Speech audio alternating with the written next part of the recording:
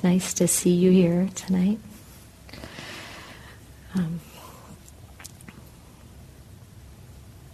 I was asked if I would give a couple of titles for the talks that I'm invited here to give for these couple of months, and so I decided that I would talk about Buddhist prayer, the power of Buddhist prayer.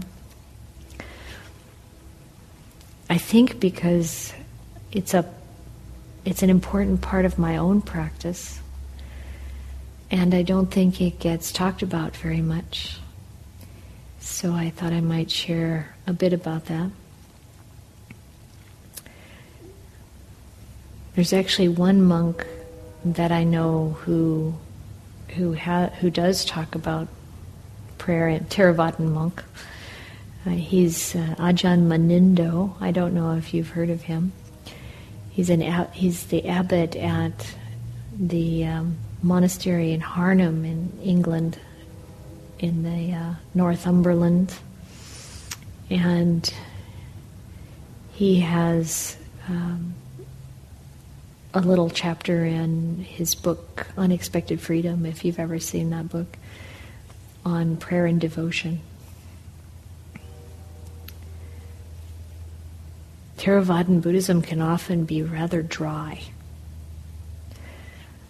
a bit devoid of devotional practices, or at least it can seem that way, especially sometimes the way we take it up in the West.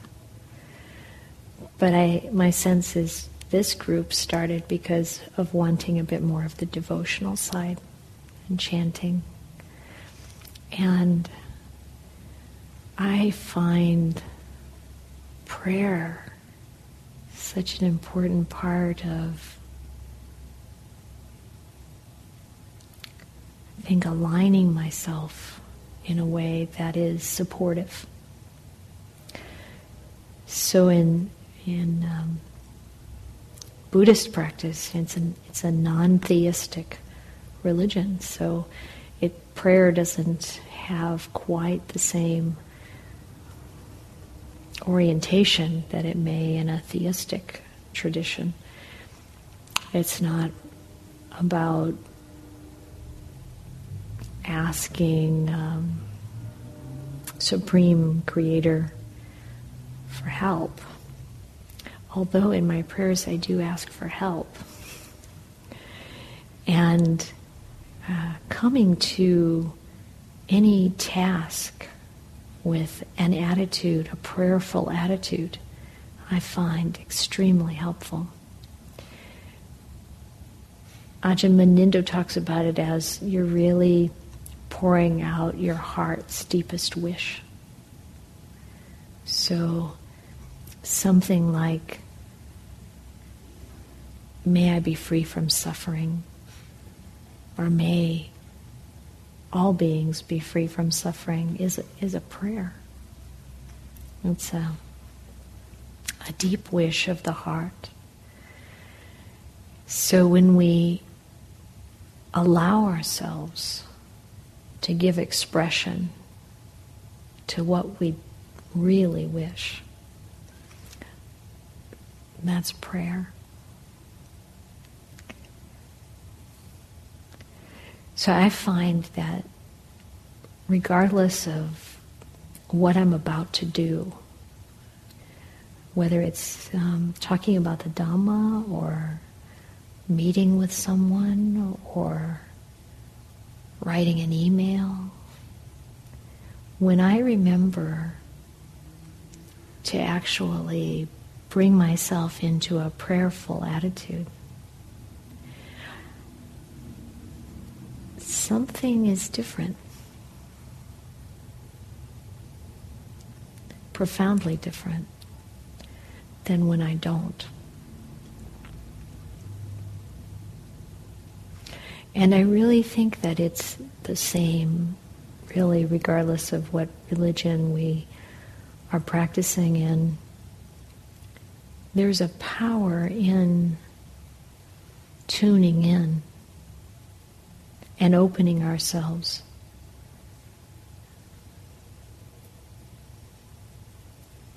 to what might arrive as support for whatever it is that we're doing or wishing. So I think a prayerful attitude when we come to meditation is extremely valuable. For me, it feels like there's a great dose of humility that comes with that.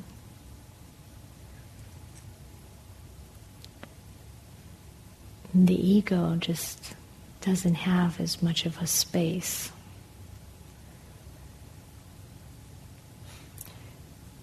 Because I think there is an aspect of connection with what's larger in some sense through this prayer. Ajahn Munindo tells this story of when he was talking with a Christian monk, and he asked, "How do you teach people to pray?" And this monk said, "It's not something that's taught, it's something that's caught. You catch it from someone who knows how to do it, who does it." And I think that's right. And Ajahn Munindo said that he felt like he caught it in Thailand, where the monks would come to the practice with a prayerful attitude. So I think that's, from my personal experience, the way I would describe that feeling in myself is a kind of surrender, a kind of letting go and an attunement, a tuning in to the deepest wholesome desires of the heart.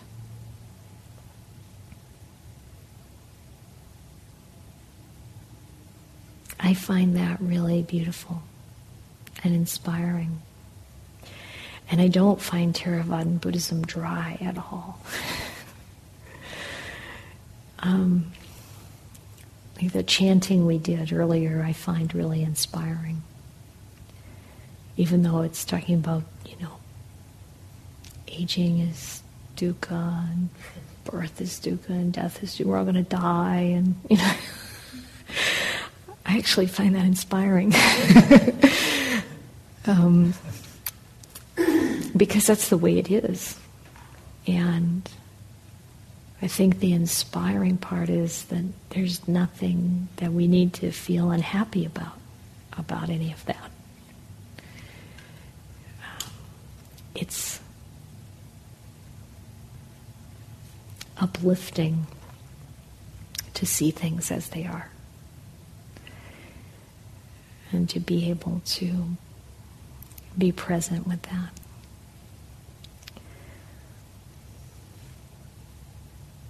So chanting, I think, is another form of prayer. I think mantra I see it as a form of prayer. And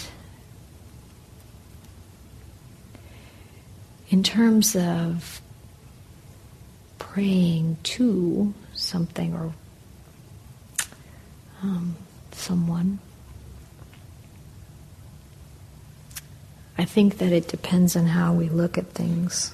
Like sometimes people ask, I'm sure you've heard this question, or maybe you've had this question, do Buddhists believe in God? And my favorite answer, one that a very experienced, wonderful monk in Thailand gave, was it depends on what you believe God is. Depends on your definition of God.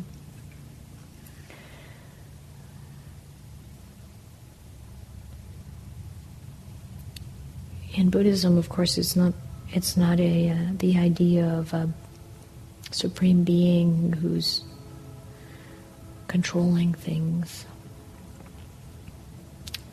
I think it's much more a sense of holiness, at least, and this is probably quite personal how we see this, a sense of what's holy and wholesome and sort of this seamless web of energy and maybe love or joy. And the suttas are certainly full of references to the other world, the beings in the other world, and how they come to talk to the Buddha and to other monks and nuns. And my sense is that there's also a certain amount of help and support that comes from that other world. This same monk I just referred to is Ajahn Panyawado, and I would imagine you've probably got a DVD set of his if you're here in the library. I'm not sure, but they made a sort of memorial set of DVDs after he passed away. And he was amazing. He was English, and he spent, I think, 40 years living with Ajahn Mahabua near Udon Thani in Thailand. And I was very fortunate to be able to visit him and spend time there and just sit there on the ground and listen to him talk about Dhamma, answer people's questions. And he talked about the questions he sometimes get, when people say, are the devas real? And he would say, they're as real as you or I. And he also said that you can pray to the arahants. Now that's kind of mind-boggling, because the concept of an arahant is that their work is finished and they go out like a flame, right? But there is this sense that some very developed meditation masters have. Another one that I'm thinking of in particular, who talks about the arahants being present at, like a katina ceremony or something, and the way he makes sense of that is that their barami, their goodness, the goodness that they brought into the world, still reverberating, still with us. I mean, I certainly can see that. I can see the goodness of the Buddha still with us, still having an effect on all of us. And what Ajahn Panyawado said about praying to the arahants is that he said, if you ask for help but you're not in trouble, nothing will probably happen.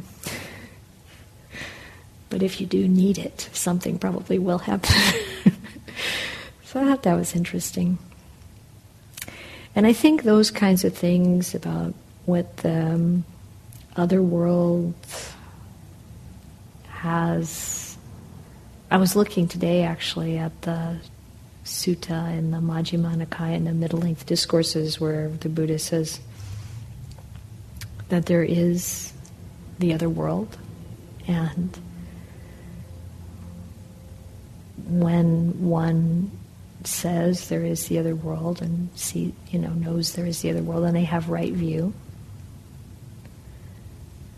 and that encouraging other people to recognize that there is the other world does exist, there is such a place, such a thing, that's a positive thing. But how that works exactly, I think, is something that we can discover internally. And how that works with regard to the way we form our prayer, I think is a matter of self-exploration, for oneself.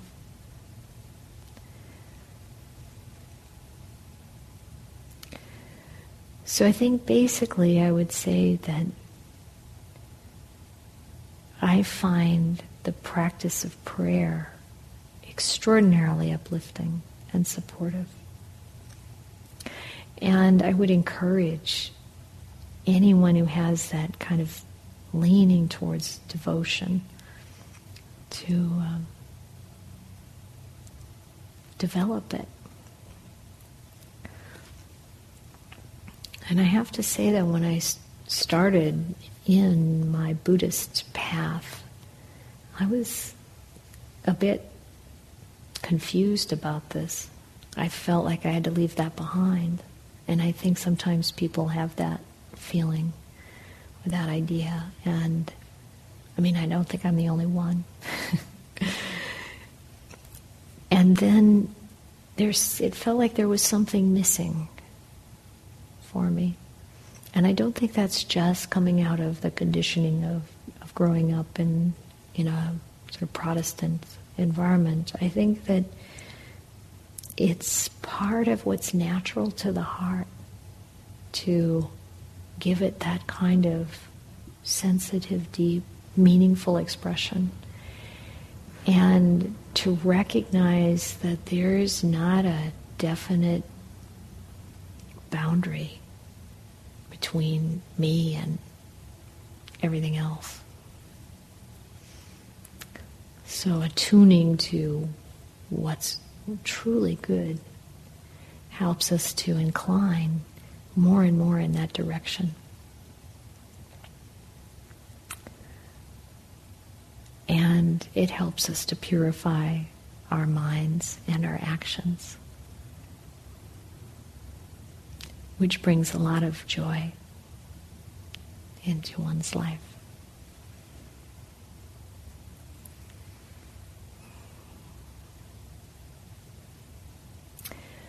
Another thing Ajahn Manindo said is that even though he may not sit in meditation every day, he prays every day. And I think that that's lovely because it's a kind of practice that's so adaptable to whatever you're doing. Driving is a great time to pray. When I was driving for the monastery in England, because it was England, you're driving on the other side of the road, roundabouts, driving all different kinds of vehicles, big buses and everything. I prayed every time before I got on the road. I felt it was absolutely essential.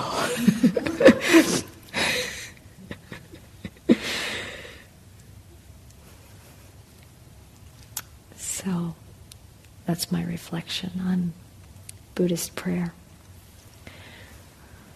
Thank you. Do you have any questions?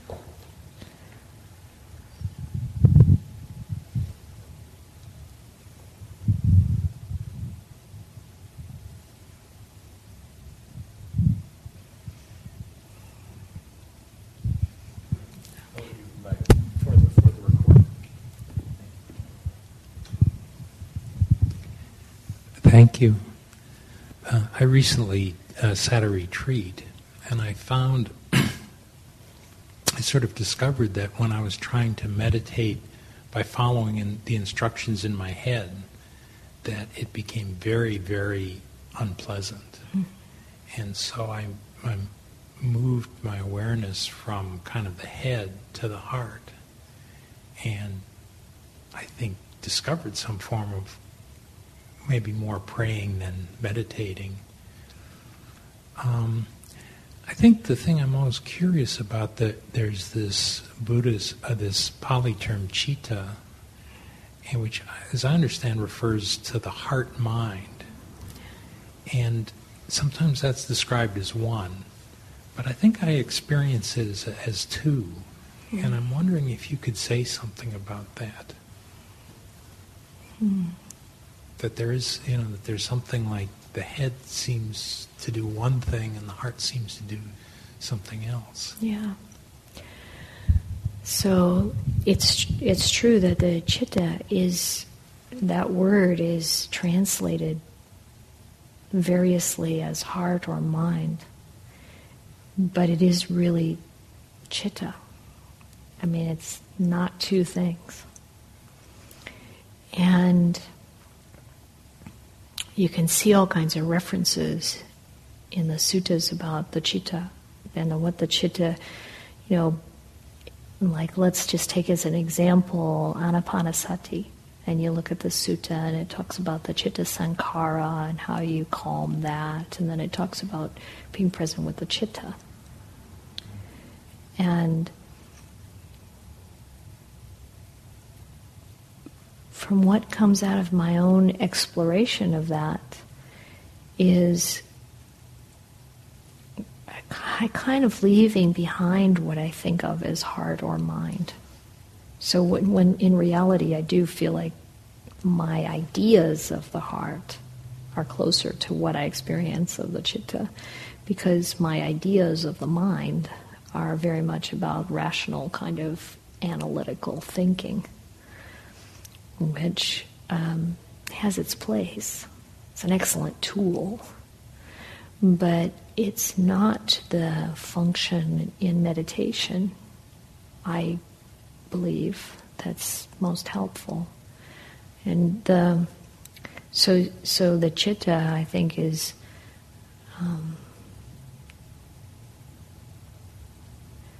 I guess the way I experience it is deeper than that in a way. And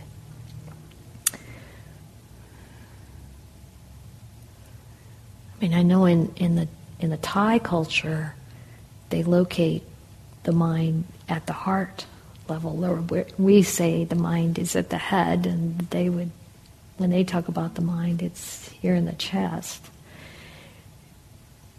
But I'm not so sure it's locatable. I think it's more, like when the masters talk about planting our awareness right at the chitta, right at the place where thought and feeling arise. I kind of ask myself, what does that mean? How do I do that?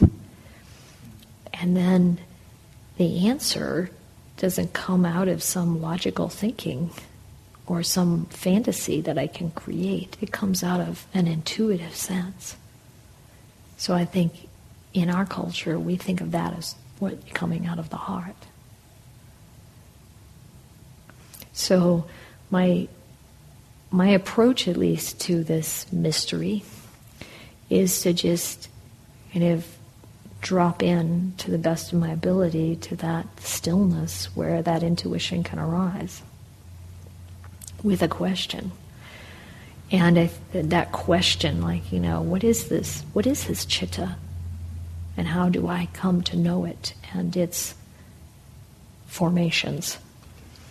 And I feel like throughout our practice, if we can identify a question like that, something we really don't understand fully, or something that we know about but we don't know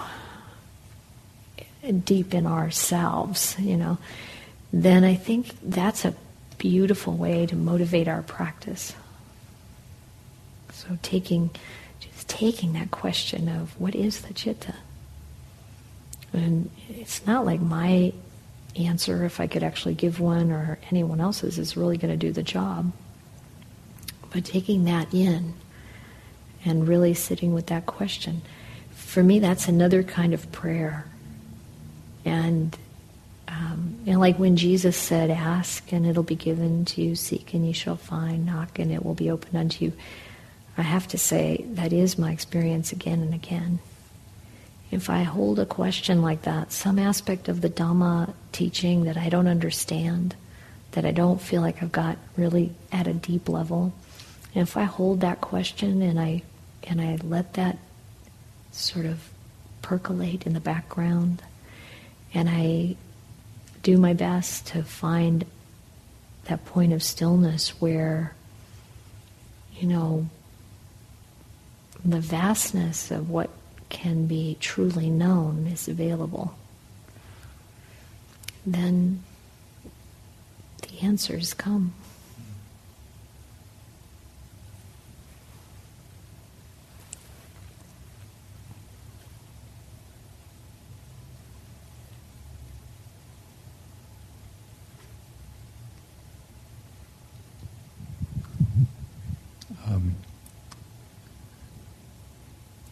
I'd like to give you my idea of chitta, see what you think. I link it to the concept of dependent origination. So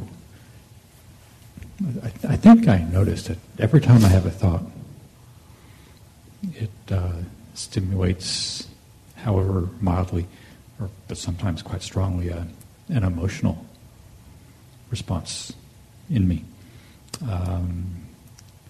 Maybe just because of conditioning. If I have a thought, then I'm prone to having an emotional response to that thought. But my thoughts, whatever they are, I do have them, and emotional responses occur. So I find it useful to check into my body and see where those emotional responses happen in the heart area or the throat or the stomach or clenching my jaw or just whatever it is. It might be many things. So that's how I think of the mind and the heart as being not the same thing, but inextricably linked.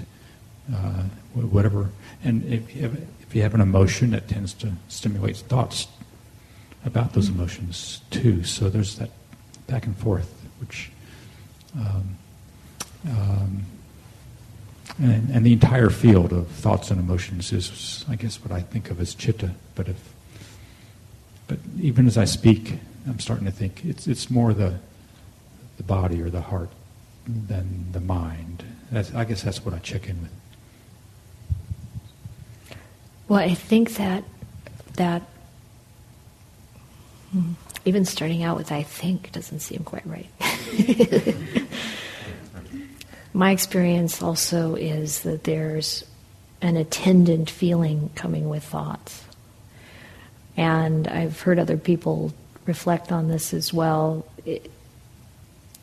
And there's some question about what comes first, but for me, it seems like the thought comes and a feeling comes immediately with it. I resonate most with what you said about that whole field being the chitta, or the chitta itself being the ground for that, and the thoughts and feelings being part of the formations that arise in the chitta. All of that sounds pretty analytical, so I think that that's fine and that can help us go deeper. But the real knowing is something we probably can't even give language to. My guess.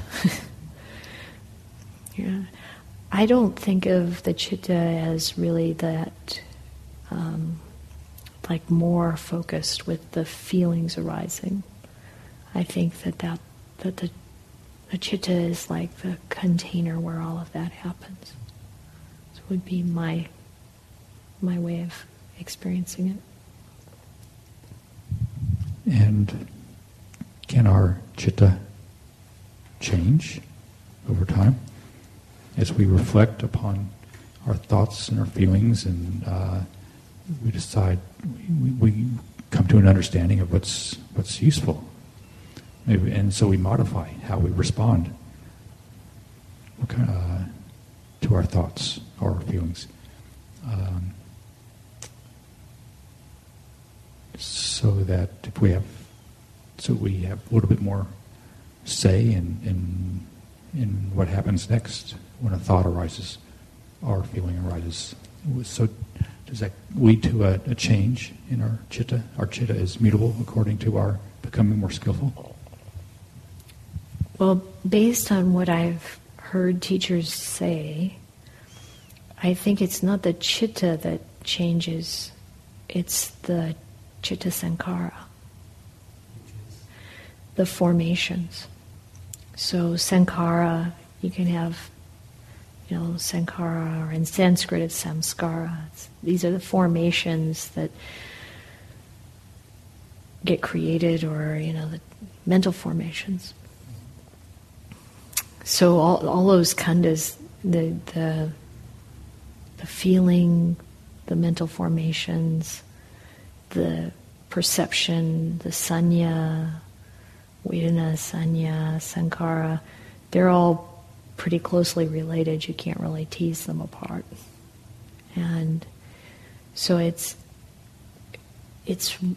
think it's that changes. And I've heard master teachers talk about pure citta. It's like without defilement, that I don't think that that's really part of what changes. Just my thought. Yeah. So we have about 5 minutes left, and I think it might be good to chant sharing the blessings and our closing homage.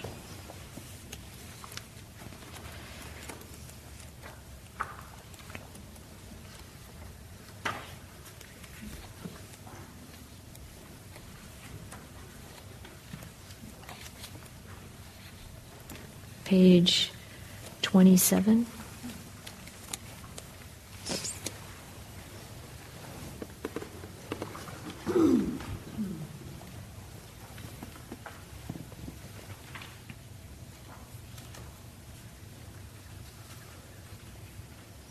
Now let us chant the verses of sharing and aspiration.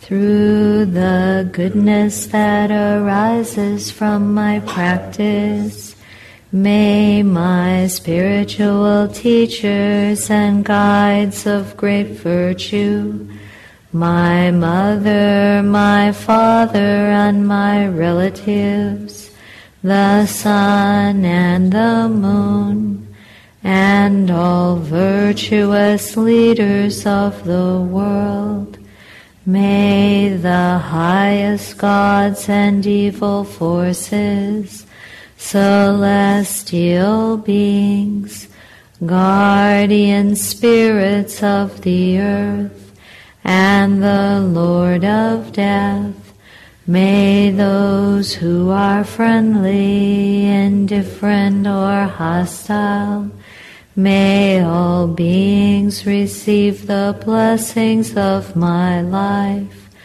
May they soon attain the threefold bliss and realize the deathless through the goodness that arises from my practice, and through this act of sharing. May all desires and attachments quickly cease, and all harmful states of mind, until I realize Nibbana in every kind of birth. May I have an upright mind, with mindfulness and wisdom, austerity and vigor. May the forces of delusion not take hold, nor weaken my resolve. The Buddha is my excellent refuge. Unsurpassed is the protection of the Dhamma. The solitary Buddha is my noble Lord.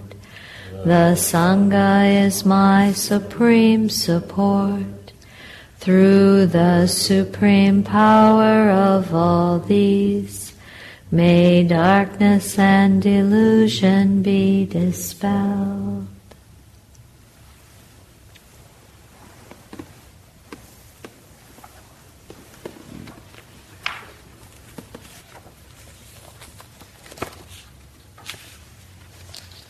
Page 24, closing homage.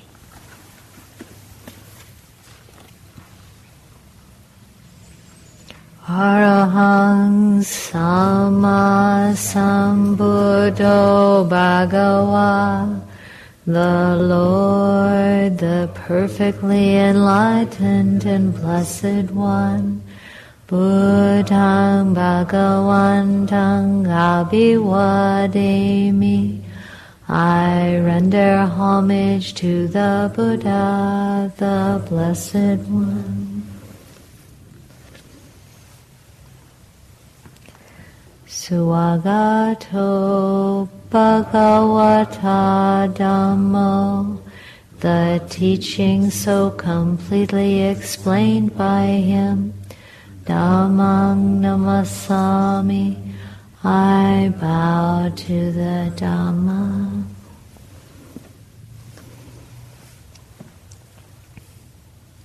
Supatipanno Bhagavato Sāvaka Sangho, the Blessed One's disciples who have practiced well. Sanghang Namami, I bow to the Sangha.